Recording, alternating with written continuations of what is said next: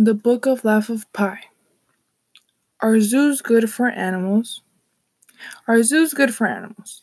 Well, in my opinion, any place where an animal feels secure and can survive and breed, it is a safe place for an animal. Even though zoos today are to teach people about animals and just entertainment in general, sometimes they take them away from their natural habitat just to entertain the public.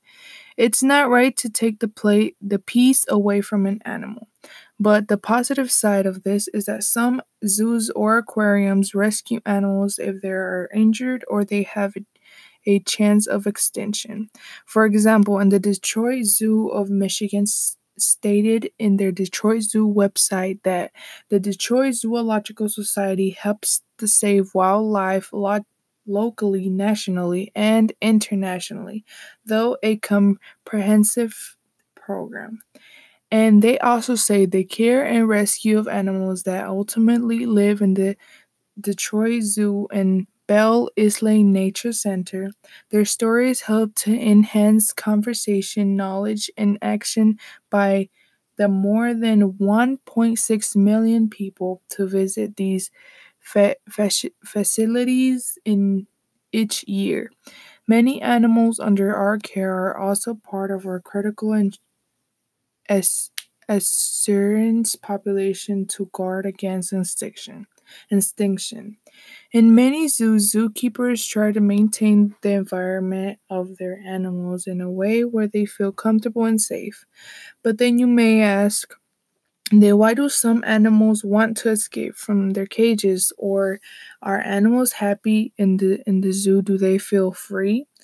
Well, here are some statements that the author Jan Martius stated on his book Life of Pi. In chapter 4, in page 15, he states, well, meaning but misformed people think animals in the wild are happy because they are free. Then further into the paragraph, at the end of page 15 going to 16, he states, the life of the wild animals the wild animal is simple, not noble, and meaningful, they imagine. Then it is captured by a wicked man and thrown into teeny jails.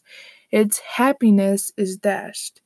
It yearns mightily for freedom and does all it can do to escape. Being denied its freedom for too long, the animal becomes a shadow of itself. Its spirit is broken, so some imagine. Further into the page, he says, what is the meaning of freedom in such a context? Animals in the wild are, in practice, free neither in space nor time, nor in their personal relations. In theory, that is a simple physical possibility an animal could pick up and go, flouting all the social conversations and boundaries proper into a species.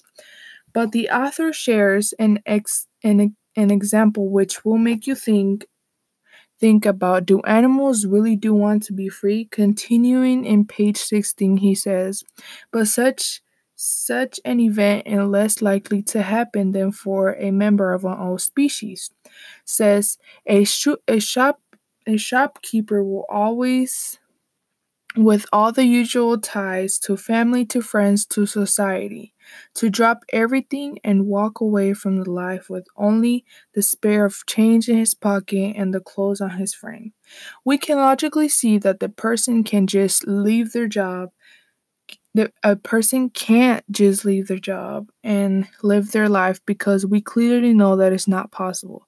Because if a person does move to another state or even a country, they have to find a job to eat and have a place to live. Because another state, because because if you tell someone, go, you're free, the doors are open, they will not want to go because they want to stay in their homes. It is the same thing with animals. If they're in the zoo cage where they're being fed and they don't have to worry about another animal taking over their territory, they're going to want to stay in that cage. Finally, the author states in page 17 in the last paragraph that don't we say there is no place like home?